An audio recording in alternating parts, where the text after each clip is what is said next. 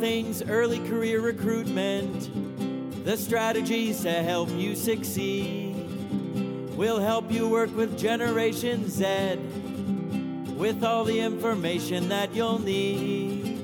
It's the Jack and Ollie Show. All right, take two. Okay. Welcome to the Early Careers Podcast. My name's Jack Denton. And I'm Ollie Sidwell. And today we have with us David Brooks, Head of Media, and Rowena Bach, Entry-Level Talent Director from TMP.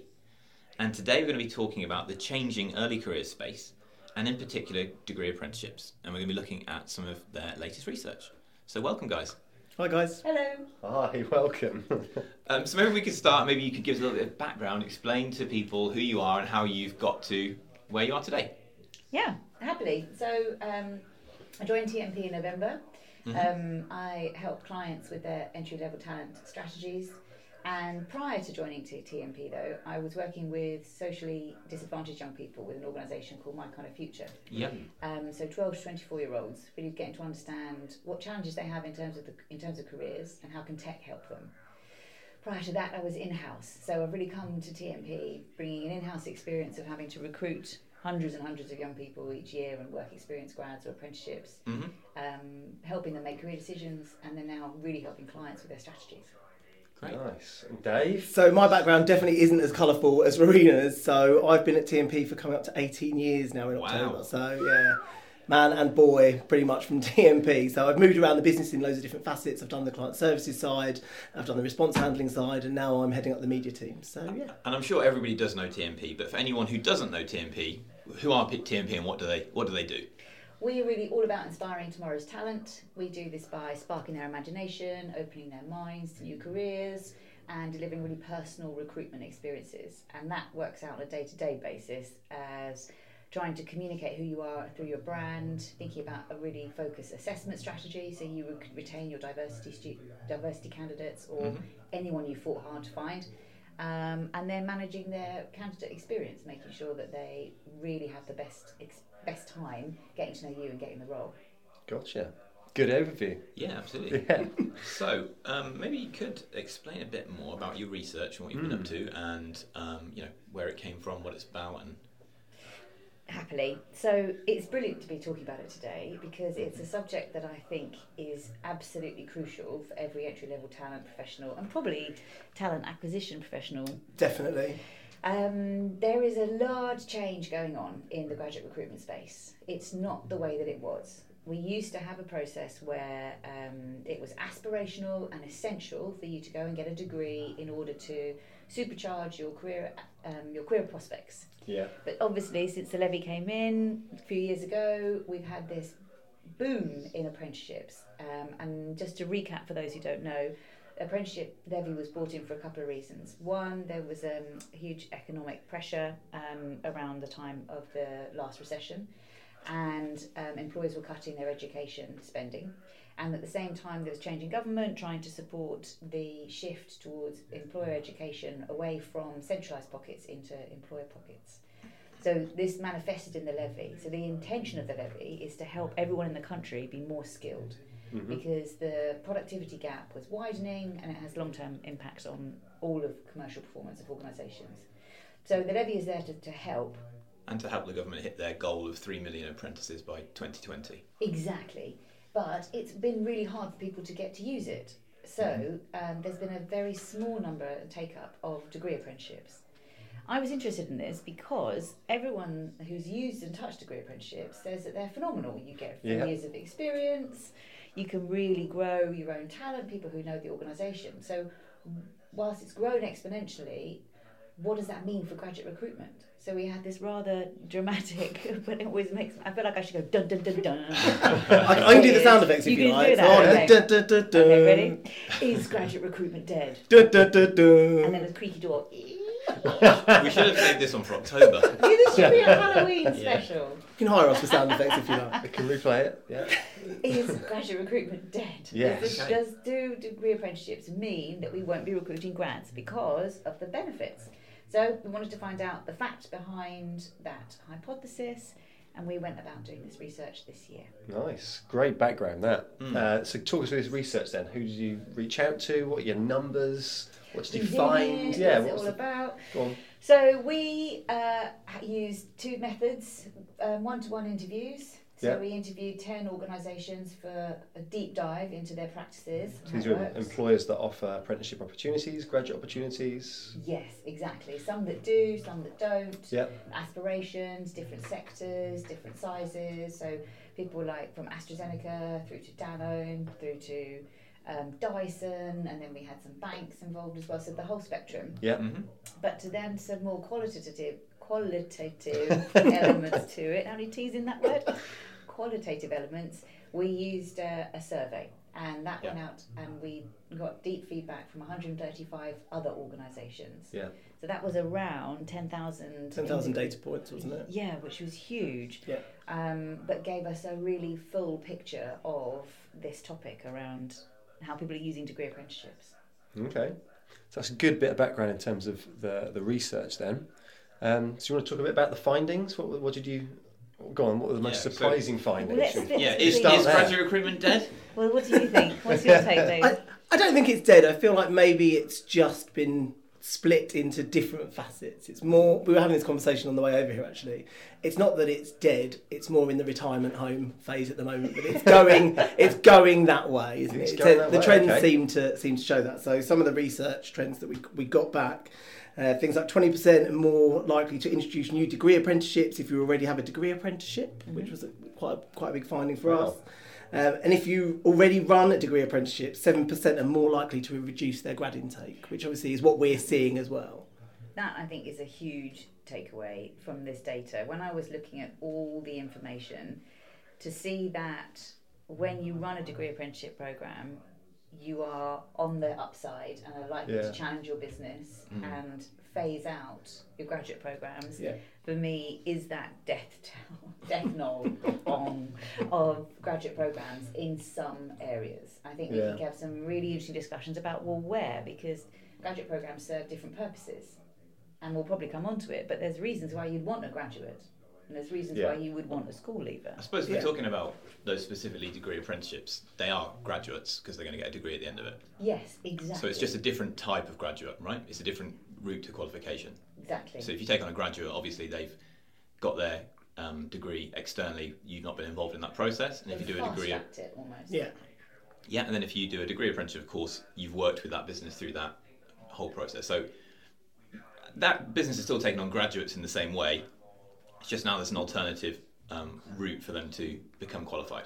One of the interesting questions I often get is, well, should we pay them the same at the end? Because you've got... Because they're salaried already through the process. Exactly. And if you hire a graduate on, say, the average salary is about 25, 27k, I think, across the country. If you hire a graduate 25 to 27k, but they don't have 4 years experience, they may have a year in industry or some unrelated experience. What do you pay a degree apprentice who's got 4 years of experience? I'm be interested if you have a Q&A section. I'm hoping that'd be part of the findings. Like a radio dial-in. Research part 2. Well, that'd be really useful because I guess no one quite knows that because I think Jack was saying off air that degree apprenticeships are fairly new. Yeah, it's still in its infancy, isn't it, in terms of what it's going to show. It's only just now people are finishing the first ones, right? So this IBM, is quite... for example, I was chatting to one of the ladies there a couple of weeks ago, talking through these results, and she was sharing that their degree apprenticeships finished for the first time this summer. And so they'll actually be able to do a compare and contrast between the people that they're hiring and those that are graduating to see their value to the business. I suppose we'll have to wait still probably a couple more years to see once people have finished the end of the degree apprenticeship and then been in the business for a couple of years. There's a real education piece as well that seems to be missing at the moment about degree apprenticeships. Obviously, when the apprentice levy came in, there was a big push from 2016 to now just to explain what it is and how it works and how companies will benefit as well as students. But now this degree apprenticeship approach seems to be an educational piece for a lot of our clients and actually a lot of people that currently work in our business as well. They need to be upskilled and explained how that actually works and what it will mean for students. It feels quite daunting. It does feel really daunting because it's something big and new. Luckily, I've got Rowena to help us through. I was with a financial organisation this morning who don't have an apprenticeship programme, don't have a degree programme, but have nearly £1 million sitting in their apprenticeship levy pot that they're being asked to spend, and it just feels too difficult to start to take on. Because they have to then try and get their workforce planning sorted out. They have to work out what standard they should be using, and it feels like too much. But for those, if you're listening and you feel like that, there are ways forward to make it much simpler. So don't feel daunted if you make it into my top tip is a pilot area. Yeah. Find an area of the business that could benefit from deeper, more instant technical training. So people often use technology as an example, but it needn't be. It could be HR, marketing, or finance. Where if you want your incoming staff to have the highest level of qualification fastest, then a degree apprenticeship is a really good thing to think about. Just start in a small area. I think the other thing that with degree apprenticeships is that a lot of the standards are still being developed. So at the moment, there's a relatively small number, say compared to higher apprenticeships or advanced or intermediate apprenticeships. Yeah. There are fewer. So I think in the future there will be more and more. So that's really great, and it seems that there's going to be more and more. But on the other hand, there's some worry, I think, if you're thinking of a degree apprenticeship with what they're saying about in terms of funding. Yes. So it looks like we're going to overspend how much they thought it was going to be, but I think it's by something like 5 billion. Mm-hmm. And one of the suggestions by some of the organisations in the market, such as AELP, represents the training providers, suggests that it's probably going to need to be cut from somewhere, that money. And one of the places it could be cut from, they're suggesting, or it's most likely to be, are the degree apprenticeships. So I wonder what that might mean. Controversial. I think that's because it protects a university model. I have to sort of... Yeah. No, it would be controversial. Let's get it out there. It is controversial. Yeah, go on. Because if you fund degree apprenticeships, there is very few reasons why you wouldn't eradicate or lose the traditional degree in a vast number of different professional areas. For industries. And that is not good for the economy. That's not good for... So you think this agenda is being pushed by universities potentially? Yeah, and government, I think. Well, I know actually, having spoken to them. I do say I think, but actually I'm being very gentle about it. Yeah. Right. So you think the government wants to protect degrees? Yes. So if that's the case, then maybe it wouldn't make sense to start a degree apprenticeship, because if the government's going to cut the funding and that's your feeling, then it wouldn't make sense to do that, right? You might as well just stick with your graduate programme, because you know that's irrelevant of... While it's existing, I would recommend going for it, because what it does do is drastically change how companies think about staff and qualifications. So to get a business that is reticent to introduce apprenticeships and have them engage in even the concept of degree apprenticeships as a way of getting their ultimate skills for their staff, that is a huge step forward, and that is worth it. Absolutely. It's also, if you stop halfway. Oh no, go on. No, it's also a really nice way of mixing in different walks of life of people. So people are going for degree apprenticeships rather than just graduates. So you get things like social mobility coming up. You get disability. You get gender. You get loads of different types of people. All of a sudden becoming almost a mirror image of the UK population, which is what companies want. They want everybody to be counted and be heard, and making sure that their workforce is diverse. Having something like people coming from degree apprenticeships actually allows them to have and open up that window for new people. Absolutely. Yeah. Was that is it part of the findings, or was that part of actually just, I guess, anecdotal from, I guess, some companies you're working with? So there was a big part of the findings which looked at, so if you are doing degree apprenticeships, why are you doing them? Yeah. And there was a fantastic revelation that when I looked at those who aren't doing degree apprenticeships and what they wanted to get out of them, and I looked at those who are doing degree apprenticeships and what they said were the benefits, they matched. So the perception meets the reality, which is phenomenal. So on things like more cost-effective way of training skills, faster assimilation into company, a more effective assimilation into company culture. Where it differed, which is interesting, is on the topic of diversity and social mobility. So those that don't have a degree apprenticeship programme, one of the things they want to gain from it is a diverse workforce. Yeah. Okay. And those that do have found that it hasn't delivered, because when you look into the DFES stats, the people that are taking up degree apprenticeships are white males, or because they would have been going into a technical profession or a legal profession or any of the professional services firms, for example, who dominate or retail, who dominate the apprenticeship and degree apprenticeship space. And so, as it stands today, degree apprenticeships won't diversify your workforce. Apprenticeships absolutely will diversify your workforce. Yeah. So degree apprenticeships are mostly white males doing them? According to this stat, yes. This Right. is government stats, yeah. Okay. People are choosing to do that instead of taking the university fees. Is that based on, I think the rise of degree apprenticeships have been massive over the last couple of years, and I think, did you say it was only a few hundred not a long time ago, and now there's what, gone from thousands? 600 to 2,000 in 18 months, over an 18-month period. Yeah, so it's quite a big increase. So I wonder if that actually the early uptake may have been kind of white males, Yes. but actually going forward that may diversify a little bit. But Yes, and so to your point, Dave, it has to be part of your strategy, because we all know that if you don't have a diverse workforce, you're not going to be representing your customer, you're not going to be financially robust as other organisations. So, or just doing the right thing in the world. Let's just start there.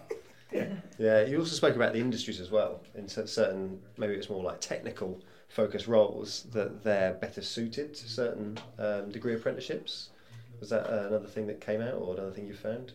Didn't we find that actually, going back to the gender point, mixed with STEM, for example, that's more white male focused, but actually some of the other courses that you can take are being more mixed? Isn't that what we tended to see? And we did see that the biggest take-up was in the technical space for degree apprenticeships. Yeah, absolutely. I think that's because, well, again, I keep saying I know that's because it takes 4 years to write a degree programme. Yeah. And in the technical world, with technology, it's outpaced the degree programme by that time, whereas the standards are more flexible and change.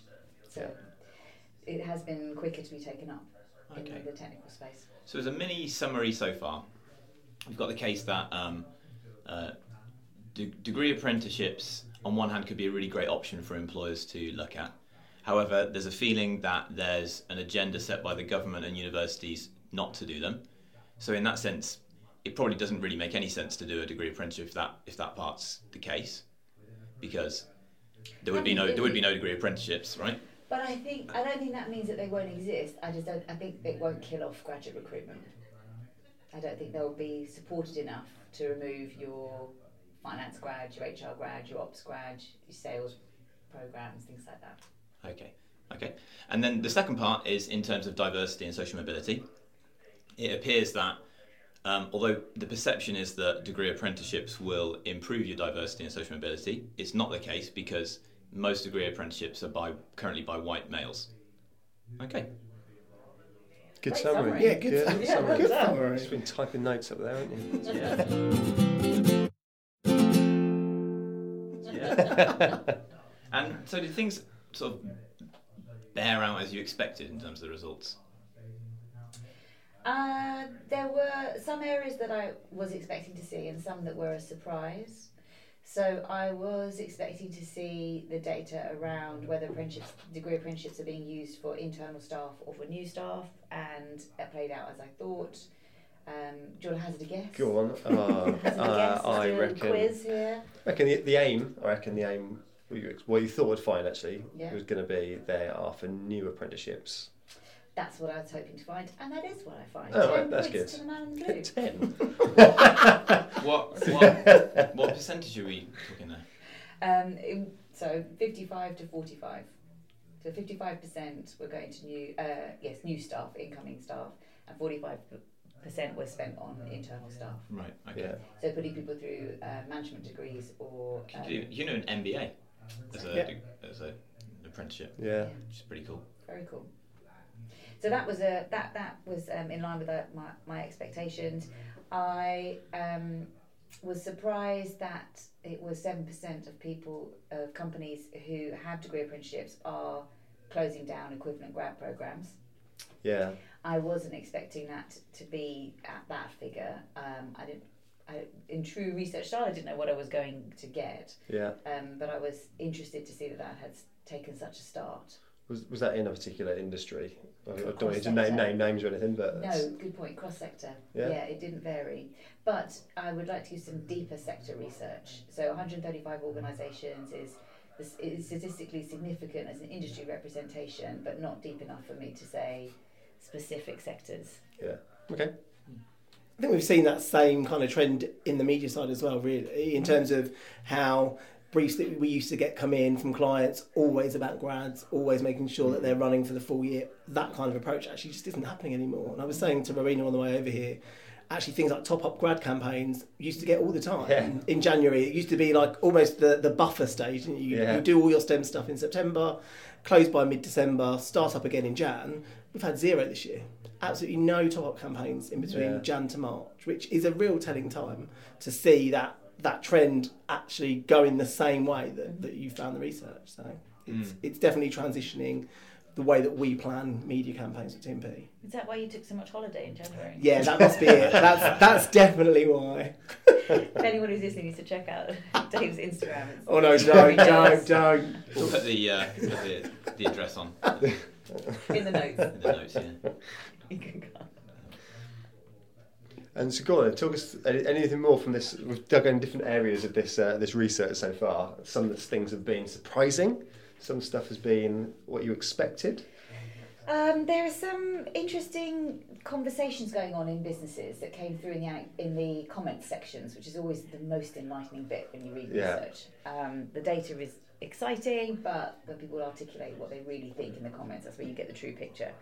And there were, when I really started to get under the skin of that, trying to understand why people were swapping over and the value that they were gaining from degree apprenticeships, but also what was stopping them from having that conversation, which was really revelatory. Right, okay.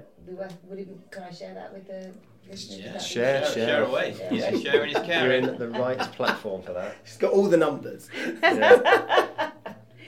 This bit was fascinating because there were 5 trends that came out, really. Yeah. I'll just run through them and then I can tell you a bit more about them if that's useful. So the first one was that a real question about what is university worth?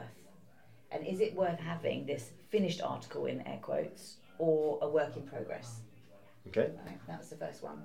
The second one is, well, if there is an assumption in the business that university is valuable, what is it about the university experience that means that you should be using a grad as opposed to growing your own? Mm-hmm.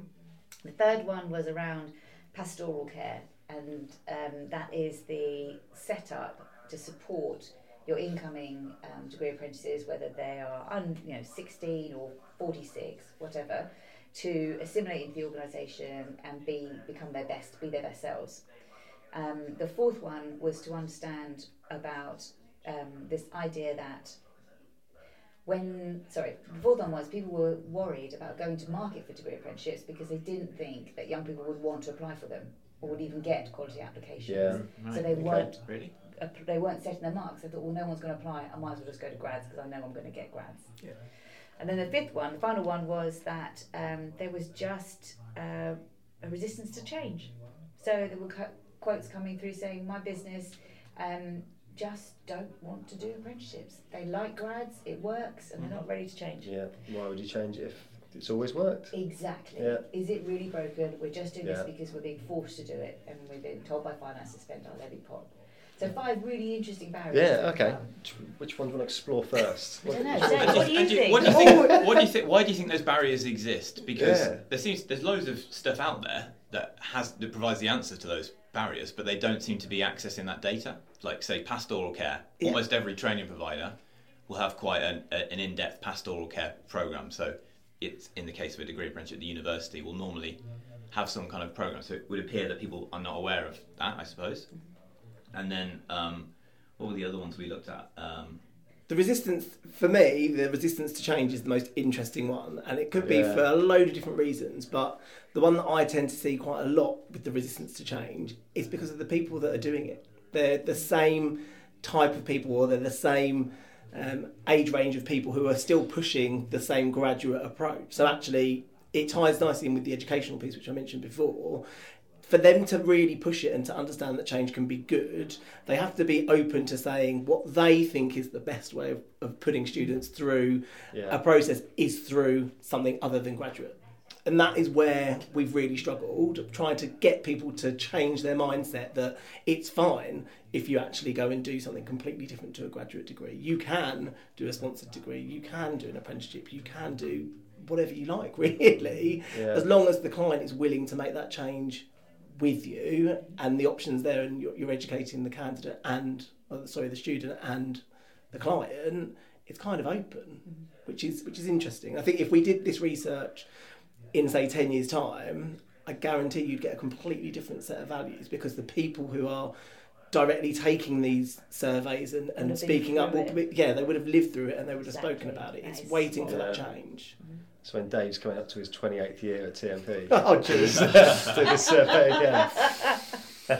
I'm clearly not resisting to change at all. It's a good point. I mean, the whole point, I think you do a lot of recruitment into like HR graduates, or you go in, certainly you find a lot of people that go into a graduate team is because they've gone through that student experience themselves and they understand the process of doing the milk round at different universities. Yeah. So I think you're absolutely spot on. That sort of thing will take a while to filter through until you start doing maybe HR apprenticeships and then you start filling them. But I don't know how many of those are out there in the market at the moment.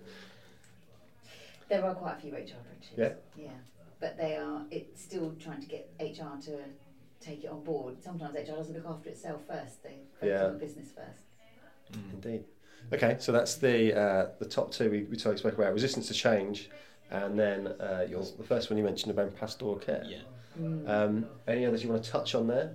I think this discussion about what is university life worth. This is cool. Worth. Yeah. How do you measure it? Yeah, exactly, what's the tangible result of someone going to university versus not? Well, you'd now quantify that as probably £50,000 worth of debt. Well, in the media, I think you would. Exactly. I think I'd personally look at my experience very differently. That it's kind of got you to a place where you are today, and your friendship group, that's what you spend your time with. Yeah. Harder to probably be more tangible, but I don't know, how else would you define worth? This is it, and one of the interesting comments that sticks in my mind from in the comment section was that they were saying, I've got to get this right, the value of university is the ability to negotiate with your housemates over who's buying the milk. Right. Okay, let's go. Well remembered as well, by the way. I've read this research a lot. But let's go with that as an example, right? Which is...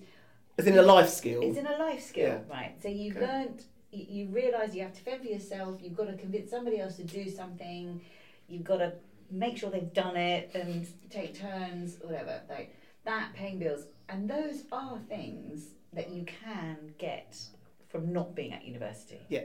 You can get through, if you look at pastoral care, to pick up on that point, you look at pastoral care from the lens of how do we nurture these individuals to be the rounded talent that we need for tomorrow, whatever tomorrow holds for your company. You can break it down and provide them those experiences, and you can work with the training provider to create that, be it the university or a private sector entity. Where I think you get into the greyer area is around things like analytical skills, research skills, thesis writing skills, things like that. And the really good training providers will help you create the experience for your apprentices to help them achieve that. The last thing I'd say on it is the power comes from having the conversation with your business in the first place about what is it about those grads? Is it that what is it? Like, is it that they still hit the ground running in inverted commas? Or won't they still? I mean, they're going to still get lots of the things anyway. They still have to go to university. It's 20% off the job training, so you have to study. Yes. And you will learn those skills, research skills, because you have to pass the same exams as anyone else doing a degree. So it's probably actually, I can't see there being a huge difference between the two. So then it moves into the things like office savvy. Yeah. So the difference between an 18-year-old or a returner worker who's not been in an office environment before. Yeah, that makes sense. Helping them understand when do you say no to a senior boss, The office politics side, and that is only something you learn from when you're in position when you're doing the job, because you can't prepare someone to say how the office is going to be, what you can and can't get away with when you're allowed to really, in inverted commas, leave the office on time. That kind of thing, that's something that you learn when you're really in it. When you're in it, and you know when you would get it wrong and you get told what is right, for example. And actually, I think you talking about returns is a really good option, because really good example. Somebody who already knows how to act may want to be proving themselves when they're back into the workspace. If you're going in at a younger age, it's almost allowed to make mistakes, or it's seen as okay. Whereas when you're a returner, you should kind of know better. It's very much this is how you should have done it. My second controversial point of the podcast. Go on. Oh yeah. And I can say this because my background is L&D, and I've run hundreds and hundreds and hundreds of days of training on management training, which is that I think that pastoral care, if you have businesses that are reticent or nervous about what it takes to manage, particularly a younger apprentice, it sheds a really big light on the calibre of the management training, or the space that a business gives team leaders and managers to manage.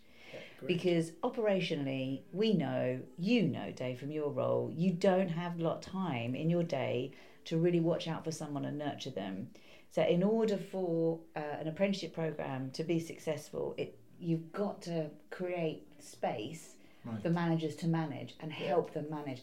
And that's tough for businesses to do, because I used to have to fight to get people on management training programs, and they come kicking and screaming. You always ask the question at the beginning, why are you here? Like, well, because I was told to come. Yeah. It's tough. It's got the wrong stigma attached to it as well, hasn't it? People kind of feel like it's a tick box rather than, no, this is actually going to help you in your further career development. Let's face it, it's easier as a manager to have somebody come in on the ground who kind of knows what they're doing, that kind of can solve a problem because they've been around the world a bit longer. It's just easier. And so to bring an apprenticeship programme in, it takes a company to dig a bit deeper, ask the harder questions and push themselves a bit forward. Yeah. Now, for my money, those are the companies that are going to do better in life, are going to do better in general, because they're tackling the tougher stuff head on. Looking further forward, I guess. Yeah, it's not just tomorrow. That's something that we did a podcast with Alice Scott from Development Beyond Learning, talking about onboarding processes. And one of the things that you guys mentioned that she also highlighted was that it's really important as part of apprenticeship training, or any type of training actually, that what somebody learns when they're on the training is fed back to their line managers so that they can talk about it and practice those things that they have learned or been trained on once they come back into the space. And I think that's it's improvement, what you're isn't saying. it? It's improvement development. Yeah, that's what it's there for.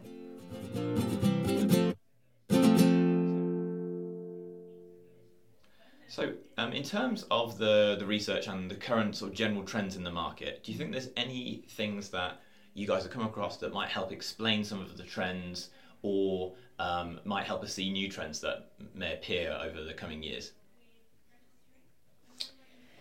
I think one of the biggest trends around this topic is how you communicate with your candidates. Mm-hmm. So you think there's going to be a change in the way that people communicate with candidates? Yeah, it's a growing trend, and I'm sure you'll be seeing this a lot. It's this whole consumer grade communication with candidates to help them build a relationship with you. A lot of reading that I sort of get exposed to in this role is what's happening globally with young people and what do they expect from organisations. I'm working with a large distributing organisation who show recently, trying to help them with their European recruitment strategy. Some of the findings that we uncovered is that young people, particularly the 17, 18-year-olds, want help making their career decision.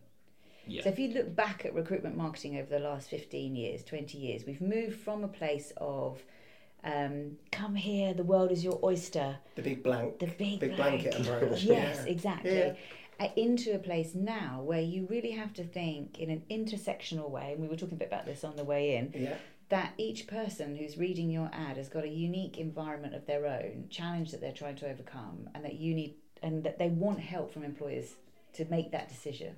What career should they think of? Is it a career anymore? Is it just a job? So I think there's a big shift there. There is, and it's all, and I've said this so many times on other other talks and events and things, it's all about user-generated information. So actually, to make sure that targeting is at its best, making sure that what you're giving to someone is something that resonates with them.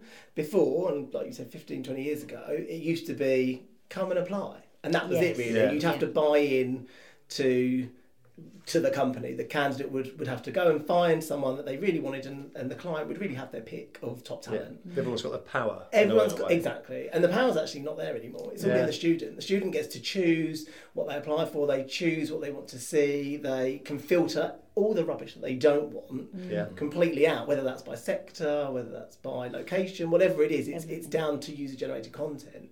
And actually, the more and more it becomes user-generated, the more and more, and I've gone on about this before loads of times about automation, the idea of having everything automated sounds great, but actually what we've found now, and we had this conversation on the way over, is that students actually do want personal care. They do want that human interaction at some point. So it went too far the other way about 4 or 5 years ago, where everything was automated, and now actually having that personal feel with someone from a large company coming to talk to you is actually a lot nicer and buys into the company a lot quicker.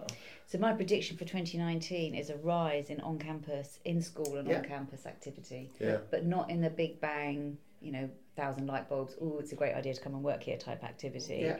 In the who are you, who do you stand for, who are you as a person, what's your journey, and how could you build that with me, employer? Yeah, and we're already seeing that in terms of briefs that are coming through right now. There's a lot more on-campus activity, there's a lot more outdoor and ambient. It's about selling in the business and the company first, and then going in with the active approach secondary. It's about understanding why companies want you, or why you want to pick a certain company now, which is great. I think that's a good way. There's 2 or 3 things combined together at the same time. So one, we've got a strong labour market at the moment. We've got a very high level of employment. Yeah. So therefore the power has shifted more towards the candidate. So in a changing labour market, that would probably change again towards the employer. And second, when we're aiming at this school and college leavers, they're different, like you've explained, to grads, because they're not making their career decisions independently.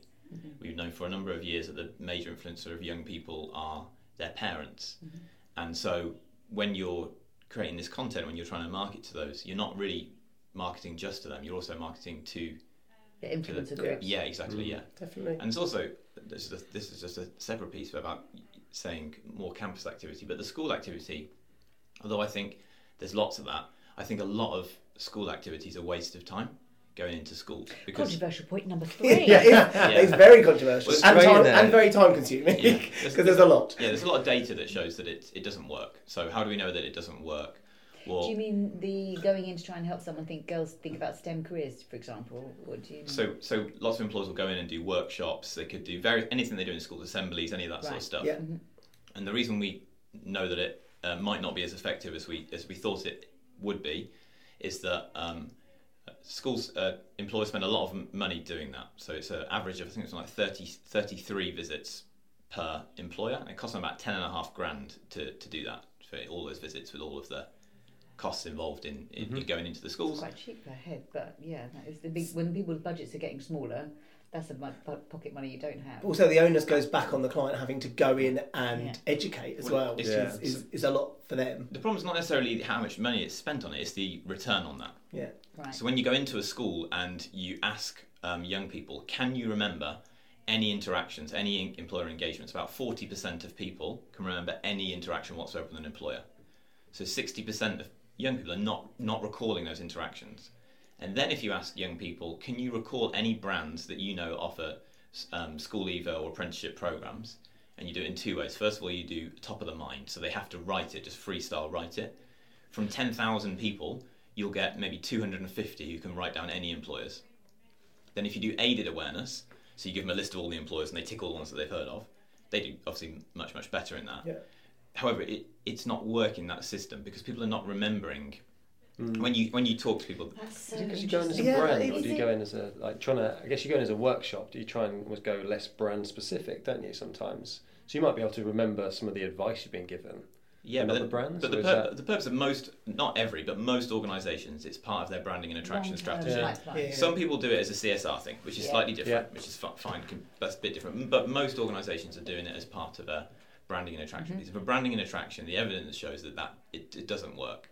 And what people do remember, though, is they do remember experiences. Yeah. So you're much more likely to get a lot more out of an event where young people are taken to the place of work, the office, or the whatever. A more interactive style. And including parents in that. So it'll be interesting. So that's 14 to 16, I'm assuming. Or 14 to 18. To 18. Yeah. I'm just wondering, so we, again, had this conversation on the way here about your lovely daughter, who's coming up to 6, and I was saying, a lot of companies now go in at a really, really young age, and they really try and sell in. And I wonder if that's the way they're doing it, with more of an experience approach, because they're not going to remember a brand or remember a job. But the idea is experiential, which kind of ties back into on-campus stuff. We've done stuff like that before, but it's weird that it's not weird. It's interesting that it's not working within the 14 to 18 market. I also think that the next thing that's happening in engagement with young people is, this will resonate, I'm sure, is that the way messages are constructed is changing to be more focused on stories than ever before. Right. We had Steve Keith on talking about the power of Steve. The power of story. Man. Yeah. We love you, Steve. The power of storytelling. So if you are interested, there's a whole podcast dedicated to that. Series 1. Just scroll up. Yeah. Well, there you go. And I think it's supported by where you have Insta and Facebook. And it's just exactly what I was going to talk about. So where the rise in video and social combination, actually storytelling has become a massive thing for us. We've been starting campaigns a lot earlier. We're making sure that those videos aren't, this is a job, come and see it. It's not just a rotation of still images. This is actually students or potential candidates who are in role talking about their day, actually explaining what it's like to work at this company, explaining how great they are at certain things like work-life balance. It's not, those benefits are so important now. It's not just about the salary. And having those videos really gives a bit of insight into what a business is actually like. And I think clients have to be far more transparent now that it's all available. So things like video, whether it's somebody doing it off their own bat, so they're going around with their iPhone and they're just showing people where they work, all the way through to the corporate videos, they all have to be so transparent. They don't get the opportunity to kind of mask anything. We've also got different sites now, like rated sites, so things like Glassdoor, where people can go on and find out things like interview techniques. Rate My Apprenticeship. Rate My Apprenticeship, that'd be a good one as well. The ones that are in like this early career space, maybe. Rather than it's the fact that they're all doing it. But it's so good having that insight from students who are actually in those workplaces. I would also, to draw the link between this, this point about storytelling and your absolutely powerful point about it not working in schools, the approach, having seen school workshops happen, and it's been about tell you about my option, needs to shift into let's use storytelling and support them to make a career decision. Just self-discovery will be much more memorable than going in and saying I'm from X large FMCG and I'm a sales director and this is what I do. Yeah. And I also wonder whether it's not enough. Even 33 was that 33 average, over a year or over? The thing is, it's wildly different though. Yeah. Some organisations are well over 100. Others are. It depends on the size of the organisation, where they recruit. Because lots of it might be a really large organisation, but they may have a very small apprenticeship program. They take 20 on in one location. So we had a really interesting chat with Janet College, who's a career educationalist, and she was talking to us about some of the things that you were saying in terms of how things maybe should change in the schools and what people do. And one of the things is that, so now it's, in theory, every school should list, and college, the careers leader on their website, and you should be able to get in touch. But there's some other piece of information, so their name and their contact details, but you should also be able to see a plan of what they've got planned for the entire year in terms of careers. So that then, as an employer or any organisation that would like to interact with those schools, you can kind of match it up against what they're doing. So when they're doing their interview day, when they're doing different bits through the year, you can match it up so you can make sure you get the right timing. That sounds phenomenal. If that could actually happen all the time, that would be brilliant. I just don't know if clients are at that stage yet where they know how far in advance that strategy even exists. I don't know if they know things like interview days. I don't think they know when they're going to do their onboarding process between certain time. It's really hard for them to knuckle down what they want to do, and also things change. The flexibility is so vast that tomorrow they might just open a whole new program.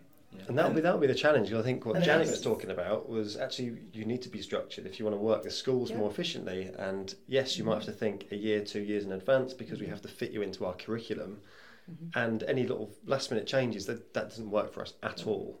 So as flexible as we need to be for you, we also need you to be flexible for us. Yeah. But these two the partners are coming from such a different place. Yeah. So that's often why you find it a bit of a struggle. And that's just with one school and one employer. I mean, that's going to be even tougher to try and roll out if you're trying to go to a multi-school strategy and do it nationally. Yeah, it's nigh on very difficult. Don't know how we got onto that. Just I did. I think it's where I mentioned Glassdoor instead of Rowena and Dave. didn't even say it full then. Just keeps mugging us off, doesn't it? I won't say who, but there's someone who's been working with us for years and years, and we're called All About School Leavers, right? Yeah. And they keep calling us All About Schools. For years, we've been all about schools to them. Yeah. But, you know. They kept coming back. They kept buying packages, They think which it's is someone even else, better. probably. I think it's a case of some more marketing. Yeah, it's true. Yeah. Maybe we could move on to some top tips or any takeaways you think we could give to people, based on what you've learnt from the research and advice and guidance. Yeah, it's your predictions as well. Anything like that. I've got two from a media point of view if you want me to go. Yeah, go on go then. on. Yeah. One-page applies, please. Yeah. Why can't clients start doing one-page applies? You cannot have the same application process for an experienced hire who has 20 years under their belt to an apprenticeship. That is just not going to fly with a student who is 16 having to fill 20 pages in a career site or an ATS.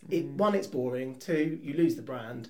And three, they're not going for the same kind of role. You need to sell in a company and make it sound fun and exciting and where they can cut their teeth and be really, really engaging for that person.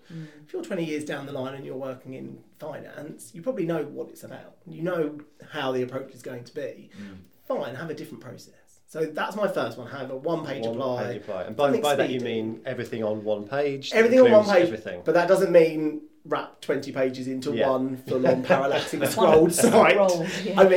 I mean, you don't need to ask all the same information. It doesn't have to be all the way through your DNI process, all the way through your disability process, all the way through your details, personal details. It can just be a really simplistic form that has, say, 15, 20 things to answer. Some of it might even be pre-populated, which is really simple, really easy to do within tech nowadays.